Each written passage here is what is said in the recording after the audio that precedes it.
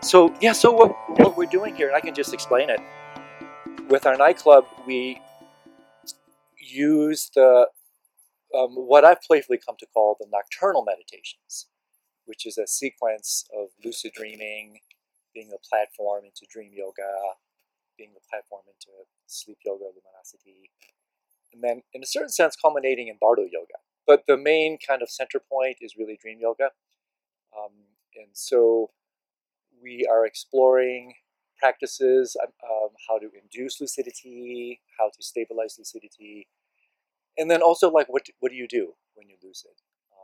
And then in conjunction with that, and this is where I think we can chat a little bit, is how to use what we discover in that subtle nighttime mind to help us wake up, to the nature of so-called waking reality. And so it's fruitful, it's rich. We've had some wonderful guests like you come on, to contribute. That has been the highlight for me, is just sitting down and just hanging with some remarkable people. And eventually I want to get to Trungpa Rinpoche and Elizabeth and other folks of that ilk. But for what I'd like to talk to you about, Pema, we can just see where it goes, is first a little bit more specific, and then more kind of wider cachement ideas of how, have there been any particular dreams? Because we tend to start a little bit more focused, and then it just opens up. So what role have dreams, lucid or even non-lucid, played in your life? I mean, have you had foundational dreams that really have informed you or even transformed you over the course of your career, your life? Yes, for sure. I've never been someone to want to interpret dreams or anything like that. Right. That's not my interest in interpretation.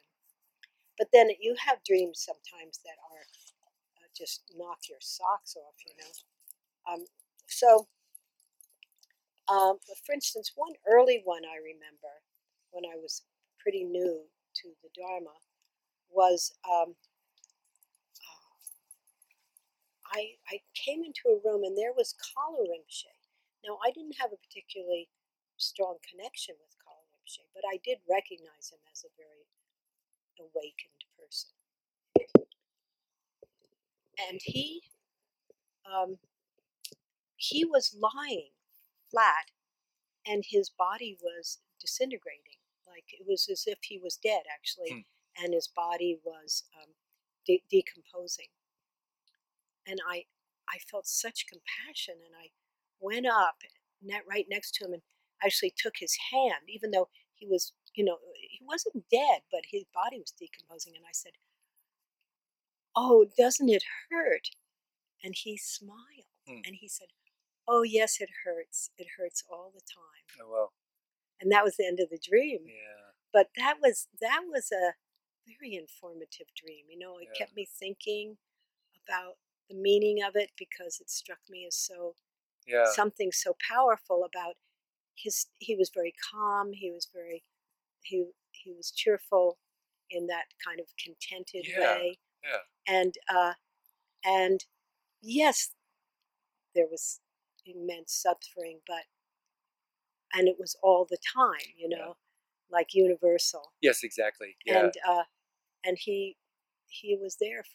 So he was able to relate to it with a quality of equanimity, exactly. If it wasn't that big of a deal. That's right. That it was just like it's just another part of the show. That's right. Yeah. And then, without going into a lot of detail about it, because it's not been the big focus in my life or anything, but throughout the years, every once in a while, I will have a dream, even to this day, of one of the realized teachers that I was close to, like Trungpa Rinpoche, right, or the 16th Karmapa, right, or Digo Khyentse Rinpoche. And in these dreams, suddenly the whole atmosphere is transformed. Right. And I remember what it was like to be around them. It was exactly like that in the waking state. Yeah. And that they always give me some advice. Yeah. They always give me some advice, and sometimes I can't remember it when I wake up, which is very frustrating. But I'm always left with the feeling of the dream. Yeah, and so do these just happen spontaneously, or do you actually incubate them or cultivate, like you're requesting to have a dream for them, or they just happen out of the blue? No, they just happen out of the blue because except when I was in the 3-year retreat, I haven't done any of that intentional Yeah. dreaming and lucid dreaming. Yeah, and when I was actually in my 3-year retreat just after you, I had a similar sort of thing, and it was interesting, Pema, because it happened after we had some issues with our Drupan, and I started having dreams. In fact, 17th Karmapa and others, where they would actually come and give me very specific guidance about practices I was doing, and sometimes they were spontaneous, sometimes as part of my dream yoga curriculum, I would incubate them. Yeah. Some of them were non-lucid; they just happened. But the really charged ones were I was in fact lucid, and as clear as you and I are sitting here right now, I was able to ask His Holiness very specific questions about a particular experience. And I had one, in fact, that I now refer to as a surrogate dream, where I had a dream that was really meant for the group, and that we're going through some difficult times. You may remember, and was that with Ani Palmo? Yeah, exactly. And so I actually had a very powerful dream that, when I woke up from it, was clearly meant for the group, and I cautiously shared it with the group, and everybody was tremendously appreciative, because the message that was actually delivered was completely spot on and resonant with what was going on. And so when you had these dreams, were these in fact non-lucid dreams or lucid dreams? Were you aware? These were non-lucid dreams, but early morning, I'm pretty sure. Yeah. Because I would wake up in the morning, right from the dream, and I would just lie there for a long time, just glowing in that atmosphere. Yeah, that tends to be when they occur, isn't it? Yes. Like right before waking, where you tend to remember. And that's what the texts say as well. And they deliver an impact. And so when you were doing dream yoga in the retreat, how did that practice speak to you? I mean, was it something that you resonated with? Is it something that you continue to practice? Well, what I resonated with strongly was the dream yoga. And that was because I had the ability to do the lucid dreaming. Oh, fantastic. Yeah. So, and what we found as a group is that you could induce it, definitely, like someone who hadn't had lucid dreams could start having them. But some people never could, and other people it was just like second nature, Right. And so we said, don't feel bad if you can't, because it doesn't mean you don't have an attainment or something. It's just that this is not your thing. But in my case, I had quite a few lucid dreams before the retreat. So, and flying was always, I would just get off on flying, Oh, I just loved it so much. And so, but with lucid dreaming during the retreat, I would say that was one of the most useful things I've ever done as a practice. Oh my goodness, really? Yeah. Seriously? Along with, I did a little dark retreat, and I want to do more of that. And that was the same, like just direct, nothing in between. You just have the experience right on the spot. There's nothing conceptual about it at all. So it took me a while. I can't say I ever got over the fact getting excited when I realized I was lucid, But I calmed down some, right? Because that caused it to be shorter, Because otherwise you pop right back out. You're so excited, you ping right back out. That's right. So so the first thing was just the fascination with walking around in a lucid dream, and just what I did mostly was just observe.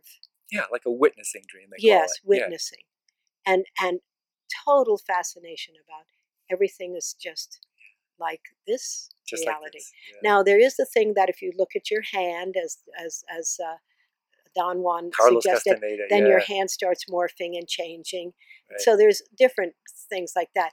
But in general, just fascinated by the fact that for the most part, if you drop a glass, it shatters, and people are just in the dream like they are. You go to a restaurant, you look around, there's these other people that you don't know particularly doing their thing, and it began to educate how I see so-called waking. Isn't it? So that, and it's still like that. Yep. So I'm just going about, and then there's that same quality of, what do you call that? Unreality or super reality or hyper lucid reality. hyper lucid reality. Yeah. Okay, that's great to have a term for it. Exactly.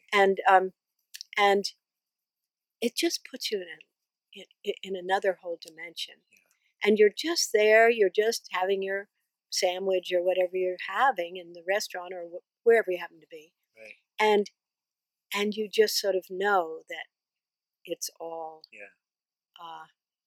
the play of the mind. The play of the mind. Isn't it? Yes. Yeah. So in a lucid dream, it's so obvious because you know you're dreaming, you know it's the play of the mind, and yet it's identical to the waking state. Yeah. So you just begin to understand. Isn't it? Isn't it? For me, it's been the same, Pema. You know, what I think of often, and if we define the terms properly, I think you'll see where this is going, is that in a certain sense, by reifying your dreams, quote unquote, by seeing them as actually real or even hyper real, hyper lucid, what it does is it wakes me up to the nature of this reality. Oh, so, no, that's the important isn't part. It? So and with bardo teachings also. Exactly. So by making my dreams real, in a certain sense, I de-reify this reality. I make this reality more illusory until they seem to be of one taste, yeah? Yeah. Oh, absolutely, yes. Yeah. What was the term you used?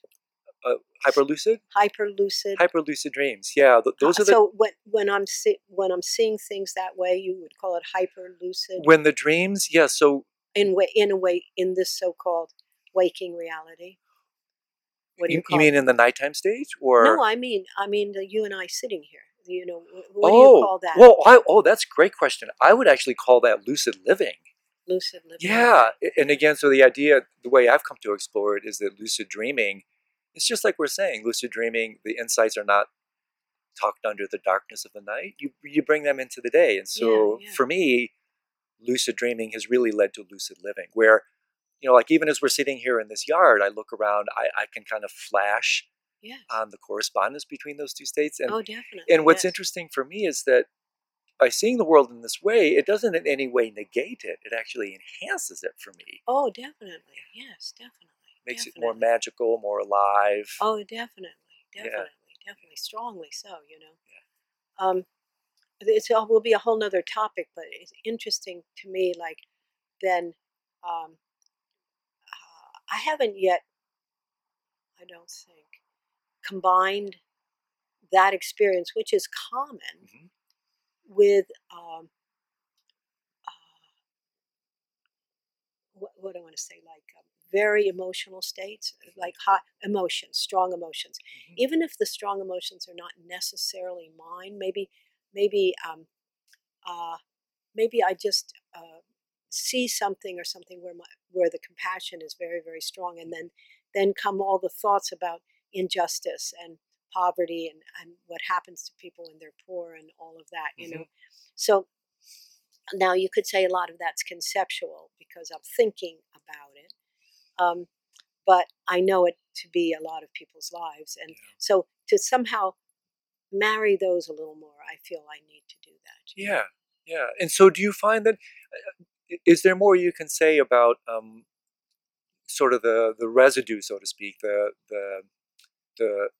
way dream yoga, both in retreat and even now, has continued to inform or transform the way you see the world? Do you find that still happens to you, that you still flash on this waking reality as being dreamlike because of you? Oh, absolutely, yeah. Now, I haven't had a lucid dream in a long time. I don't know if it's aging or what it is, but I haven't, and I don't worry about it. Really. Right. I work a lot with that. What's begin with word is H, where hypnogogic. Yeah, I work a lot with that. Yeah. I'm very interested in just watching phenomena, and that phenomena is unformed. You know, it's kind of getting into shapes. And the same thing in the middle of the night, the same thing early in the morning. I work a lot with that. It's kind of like a bardo state, isn't it? It's like there's this practice called thögal, you know. Thögal, yes, so, exactly. And it's just about that, you know, really seeing things that aren't actually real in the conventional sense, Right. but are appearing, and just being with them and being Very similar, isn't yeah, it? yeah, Because yeah, I've yeah, done some dark retreat as well, yeah, and it's very similar where you start to see the transformation of geometric patterns, like points of light. You start to see how, to me, thoughts kind of morph into images, right. then morph into these like little micro type dreams. Yeah, And then, that it all comes from this like plasma of oh, that's beautiful. just shapes and colors and things. And when I was doing lucid dreaming, I would have the experience more than once. So for instance, I'm in a room and I decide I want to fly. And so I'm still thinking in a kind of clunky sense that I have to go through the roof, rather than just suddenly be flying, like just change. So I go up through the roof, and going up through the roof is like plasma Yeah. parting or something like that. I don't know why I talked about that, but I know why, because that Hypnagogic, yeah. is sort of plasma like. That's a great term. I Yeah. never really thought of it. It's almost like the plasma of the mind. Yeah, that's right. The plasma of the preformed And there's mind. something in Stephen LeBaire's first book, Right. Lucid dreaming. Lucid Dreaming, where he talks about that two people can have the same dream of a dark street with a person standing there. Mm-hmm. And for one person, that dream becomes a very frightening dream, a nightmare. And for another person, there's curiosity and it has a very affirmative result.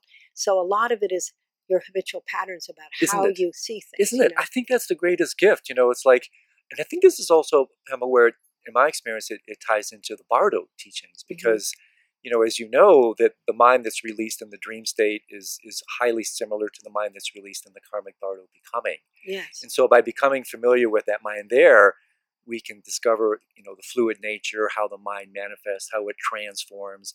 And eventually, this is what I was going to get at, how it is that when we're in the dream state, it's really our habits that are being completely exposed to us and revealed. Absolutely, yeah. And by the time you're in the bardo state, you can't work on it. That's what they always say, that you're where you were when you died in terms of what are the habitual patterns and how do you relate to them. Yeah. So this really motivates one strongly, no matter what age you are, to work with them now, so that you're not driven around by your habitual patterns and your hopes and fears and all of that stuff. Yeah, to me, it not only does lucid dreaming lead to lucid living, but it leads to lucid dying, conscious dying. Oh yeah. That we can gain. Padmasambhava is, sort of guarantee, quote unquote, that if we can attain lucidity with some frequency in our nighttime dreams, we're going to be totally fine.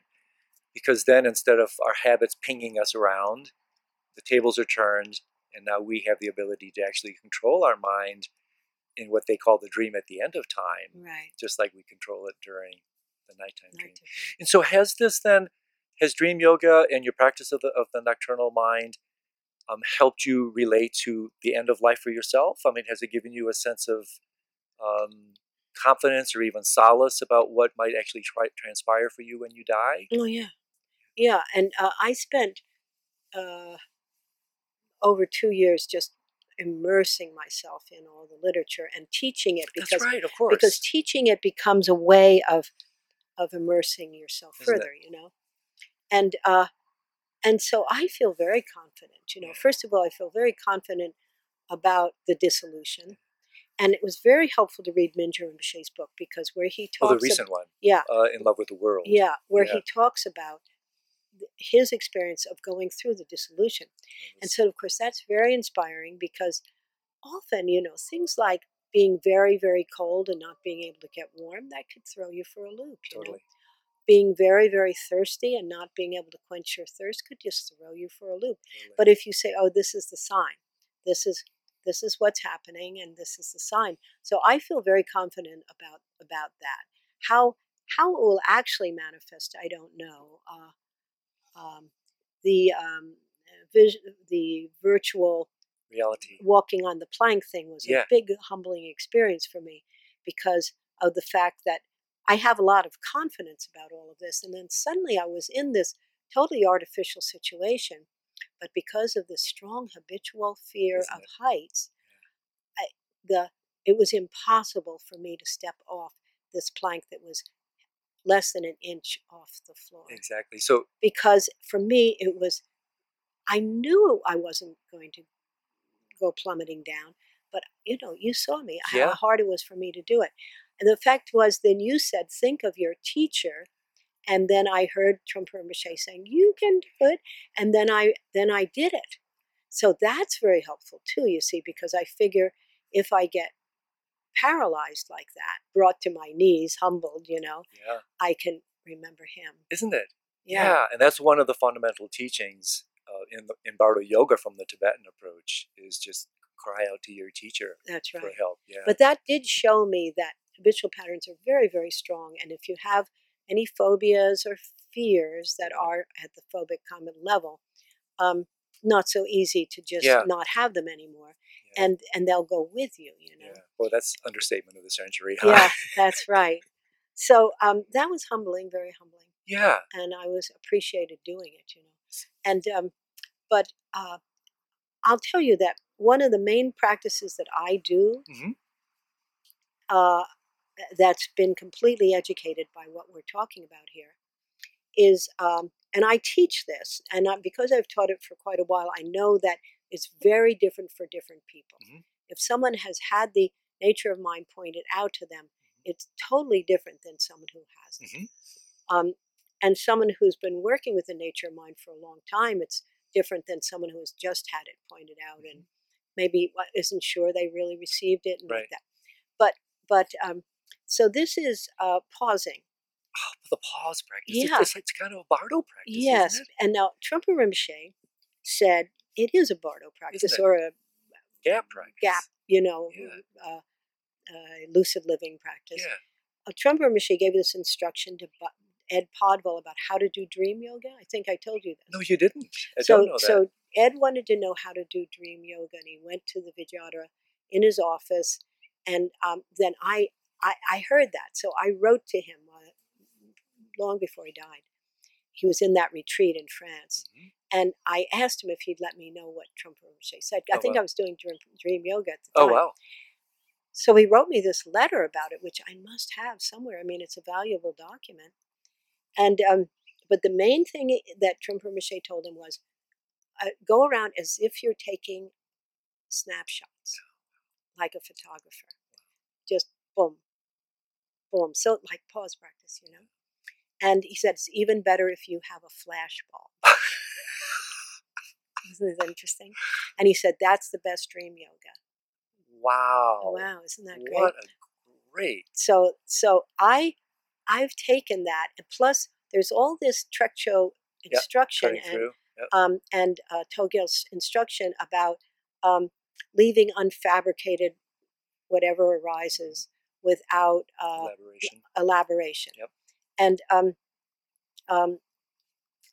this it seems like all the instruction points to the same thing, So if you can, so there's this instruction which I got from a book by Adam Tipton, in which he says, the masters of old suggest that if you could, what he says there is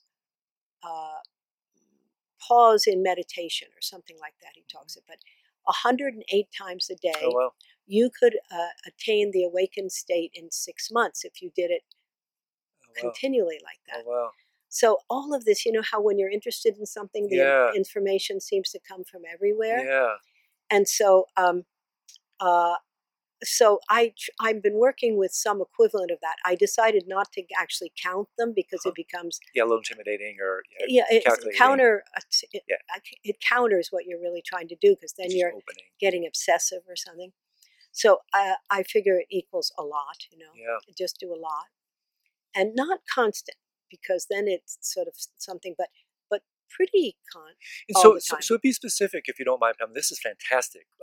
So be specific, like we're walking in this garden. How would you actually do it? You would literally stop and then flash open, or how does it actually play out in your own experience? Of course, as with a lot of practices, it's a lot easier to do if you're alone. So like in a retreat situation or just on your own, But So I've experimented with your walking. I like to go out walking and do it. Mm-hmm. I've experimented with walking and stopping, because stopping itself can be the gap, and then go on. And I've experienced it with keep walking. Yeah. It's a different experience. Yeah. And how do you flash it when you keep walking? It's more just because I have the same issue or challenge, I should say, that if I'm stopping, that almost boycotts the continuity or the illusion of continuity. Yes, it does. And it so boycotts. when you're moving, how do you do it then? You just actually, your mind just kind of opens for a moment? It's like, it would be as if you were moving with your camera. It relies on your sense perceptions a lot, particularly sight. Yes. But also you can close your eyes and do it with hearing. Yeah. And I suppose you could use the other senses too, but they're not as dominant. Sight is the main one, obviously, with this. And so you keep moving, and so I say, I'm going to walk from the gate at the Abbey all the way to the stupa, and I'm going to just keep doing it. And so I do. Yeah.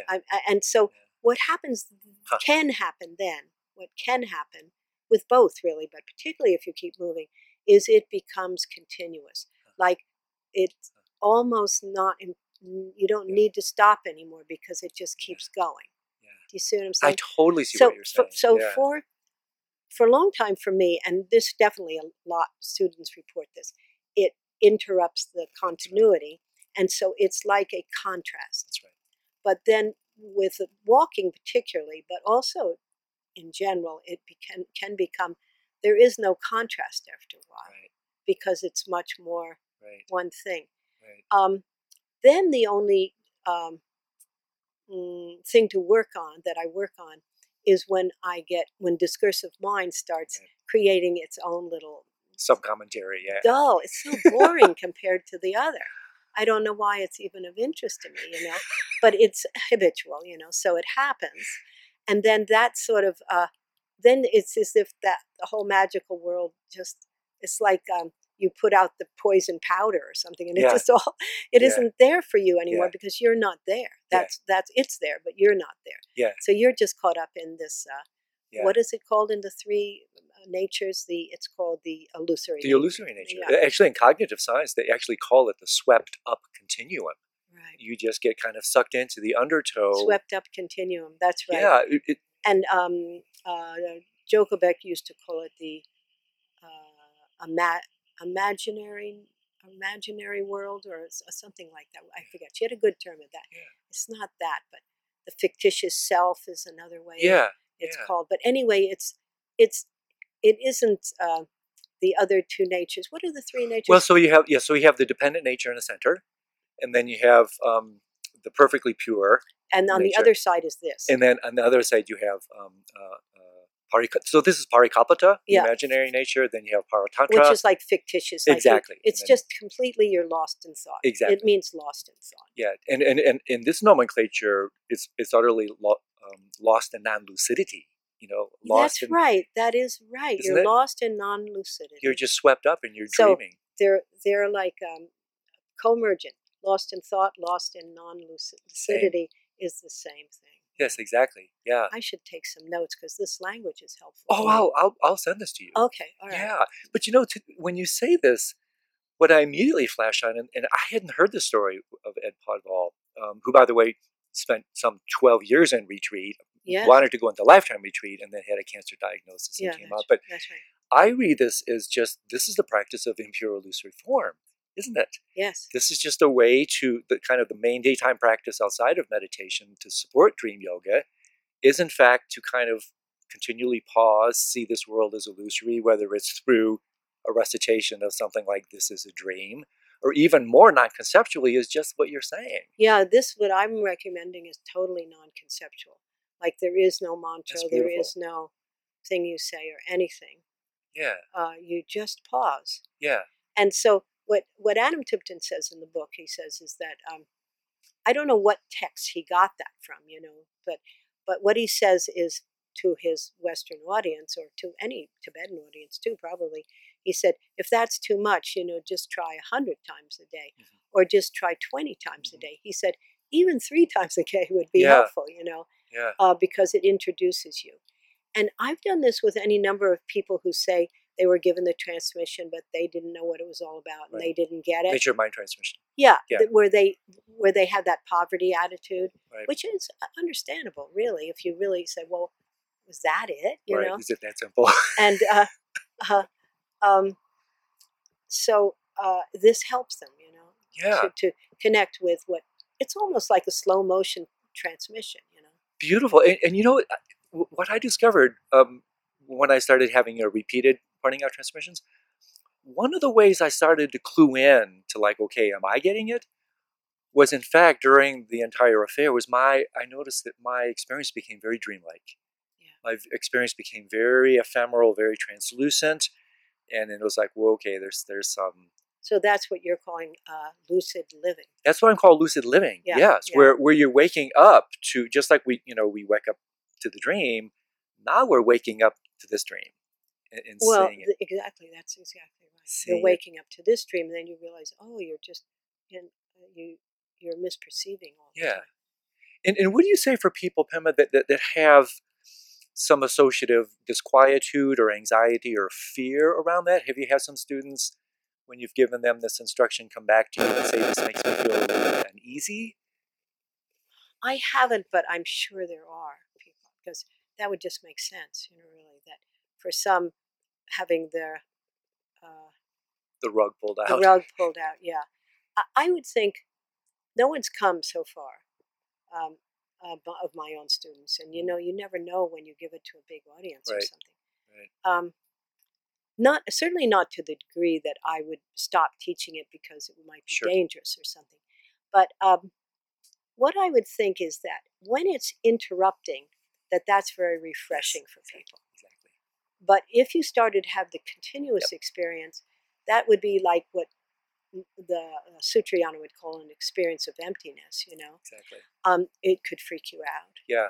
Because you don't have your usual bearings of this is real. Yeah. But isn't it the case, Pema? Isn't it the case that it only becomes a freak out when you refer it to self? In other words, if you stay with the experience, it's actually, like you say, it's delightful, it's refreshing, it's open. And it's only in my experience when I find, well, wait a second, where do I fit into this? That my heart starts to beat faster. Yeah. Or I start to get a little unsettled because, where's ego in all this? And of course, part of what makes it so refreshing is at that moment, there is no ego in it. That's so right. Otherwise, you wouldn't be having it. But so that is the classic instruction that's given when people start to get afraid of emptiness, is keep your attention outward. Keep your attention outward, and don't, keep referring outward. Yeah, don't contract. Yeah, that's right. I think that's super important. Because when you start to, cut through, there's another way to say this, Pema, is there's a reason why ego reifies this reality. Because if ego realized it's standing on a dream, there's not a lot of footing there. And so I would argue that, it's constantly at an unconscious level, projecting out there, reifying, solidifying. And when this starts to melt underneath your feet and you don't have, at least in this case, a good map, it can be a little bit disconcerting for kind of an egoic state. Oh, definitely. Well, yes, definitely. So I think it's helpful for it to be pointed out to people that what's happening. For instance, as I say about dissolution stage. Now, I'm sure many people, I've observed it actually, when they're dying and the dissolution is happening, they get scared, whereas if you know what's about to know what's happening, it's just like, oh, this is very interesting. I'm getting closer to the possibility of enlightenment. Yeah. Let me tell you something really interesting. I'm not sure how on topic it is, but it's certainly related. I had a student who was pretty new to the Dharma, and as far as I know, her only connection to the Dharma was me. There might have been other connection, and so she had just received public teachings and things like this. and public meditation instruction, mostly from Tim Homestead at the Omega programs and things. And she listened to a lot of tapes and things like that. So it was meaning a lot to her in her life. Then she's a young woman in her 50s, a very beautiful and accomplished artist, and she realized, and she got terminal cancer. Oh, goodness. So she did everything she could to fight it, and when she realized there was nothing less to do, she relaxed. And she said, I'd like to be in my house. I'd like the bed moved into the shrine room, and I'd like not to go to the hospital, and I'd like you all to be around, and her husband and child and some of her good friends and things. So she was in amazingly good shape. She kept asking me. She heard all the Bardo teachings and everything, and she said, what should I be doing? And she was a very naturally cheerful a person who saw things from a bright, joyful point of view. And she'd had a lot of hardship and thing, including what was happening to her. And I said, just keep work, just maintain that, because that will bode well for you as you're dying and in the Bardo, because you'll see things from a positive lens, and that will influence how it will go. You know? And so she was dying. I talked to her probably 2 days before she died or something. She couldn't really talk at that point, but they put the phone to the ear, and I could hear her making noises to saying, yes, I hear you, I hear you. And I gave her instruction on what to do. I can't remember exactly what I said and stuff, but they said that she looked very happy and relaxed and stuff. So then there's one more day before she dies, and then her husband and one of the women that was there with her, one of her best friends, they texted me and they said, do you know what happened? They said, she went into a coma, and her women friends were there with her, like holding her head and in their lap and holding her hands and just rubbing her and just being very loving and holding it and not being scared or anything. And all of a sudden, she went,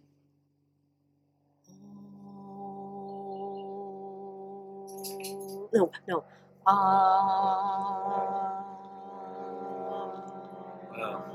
out of this in between. She went, and then they thought when she stopped, to do it back. So they all started going this back, and then they went back and forth like that. They said for over an hour. Oh my gosh! And if ever they would stop, thinking maybe this is too much or something, she would start again. Oh my goodness! And then the next morning or in the nighttime, she died. I thought, she was communicating. She between worlds. She wasn't in either one. That's how it felt to me. That's beautiful. Wow. Oh, they said the atmosphere in the room was just... it sends a chill up my back. Yeah. Wow. I never heard anything like that. That's fantastic. So somehow she knew how to express where she was at. And of course, it was a good place, right? I mean, doesn't that show you just the beauty and the power of these teachings? Yes, it does. And how in times when we need them the most, they're there. And in this case, I never taught her but she might have gotten it from someplace, or it might have just come out of the Dharmakaya, Oh my goodness! But I think it just shows how, I don't know, when we're dying, if we're not scared, that's it, not resisting. I'm sure it's a very powerful experience of knowing the truth about everything. I think so. I mean, really, with this kind of preparation, it truly does become a once-in-a-lifetime opportunity. Yeah, and I'm sure you're just saying, "Oh, this is so obvious." Yeah. This is so obvious. Yeah. Yeah. This is so obvious. Yeah. I have to say, I mean, I don't think I'm afraid of it. I'm actually really curious. Oh, I am like too. what? Just like, wow, this is going to be a really interesting trip. I know. What's it going to be like this time? Yeah. And that's right. The confidence born from these subtle meditations has really given me this sense of Well, just that confidence that I can enter these final stages with some sense of ease and relaxation. Because wouldn't you say that that's the fundamental instruction altogether anyway? Is just opening and relaxing. Yeah, in terms of bardo yoga and even meditation altogether. That is the fundamental instruction. Opening, yeah. And relaxing. Yeah. And staying in that open, relaxed place. Yeah. That's the tricky part, you know. Yeah. I think opening and relaxing is not the tricky part. It hasn't been for me. But staying there. Yeah. It's just like with the lucid dreams, you know. Very much so. How long can you extend a lucid dream? I've had lucid dreams well over an hour. Really? Yeah. Well, because I've been doing this for 40 years. Sure. And yeah, you know, I once asked Trungpa Rinpoche a very similar type of question about when one is resting in deep meditative absorption and the like what is it that causes it to end? Yeah, right. And he said something extraordinarily interesting. This was some 20 years ago. He said it's because you have a body. And I thought, what does that mean? And then I really thought, well, it's because the body is where the unconscious tendencies are held.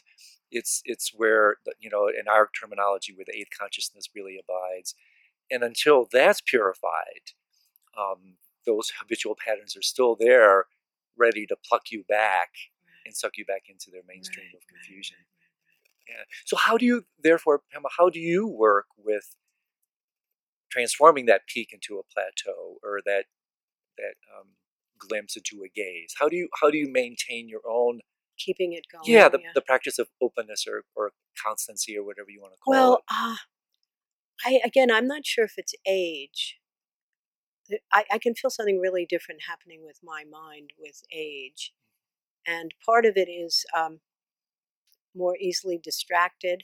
But that would be the kind of maybe problematic part. But the other part is more easily settled and open too.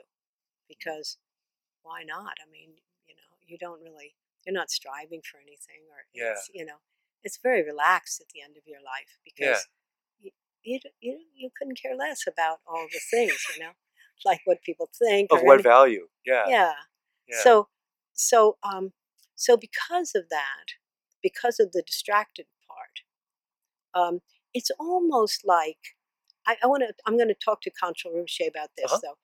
It's not so much distracted like I start to be lost in a thought. Right. It's more like I blank. You gap out. Yep. I gap. Yep. And then I realize I'm back, you know. Yep. So I'm not sure what's happening there, but that's a more common experience. So he might say, oh, that's part of the continuity. He could say that. I'm not sure. What do you think? My first hit, it would be a brief dip into the aliyah, a brief dip into the eighth. Yeah, I thought maybe. Don't you think? Yeah, maybe. Yeah. It's something like that. Yeah. But as a kunchi, you know, it's a kunchi, like a blank state. Yes, exactly. Eighth consciousness specifically. Yeah. Not aliyah per se. And then the continuity. Because I think that's what when I touch into that space, that's the difference, and that really defines the kunchi is this kind of opaque, indifferent, indiscriminate kind of like But I never experience it except in retrospection. Exactly. You know, it's just as if you turned off the television. Yeah. And then you turn it back on. You know. Yeah. And do you see what I mean? I totally do. So it's a different kind of gap. But isn't it what to me is so beautiful about even this is that armed with these general practices of awareness, even that becomes interesting. It is interesting. That's not like disconcerting. That's like, oh, I wonder what that's about. Yeah. And you know. This is why, though, that I am very interested in 108 times a day, you see.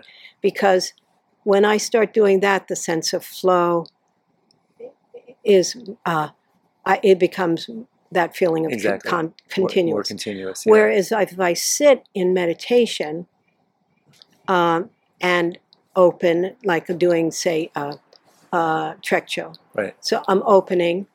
And so I'm there, and then those aliyah experiences happen, and it seems to interrupt the Exactly. So the 108 times a day thing. That's fantastic. Is what I'm doing because that keeps me in touch. That's really fantastic. So much. Yeah. Pema, thank you for You're taking welcome. the time. It's been You're a total welcome. delight. Yeah, Every it has time I been. sit with you, I learn so much. No, it has been delightful. Thank you. It's And, very. and it's very interesting. I heard that when Trungpa Rinpoche would tuck his children into bed, he would routinely, as an evening kind of goodbye, he would say, "What a beautiful dream we shared together today."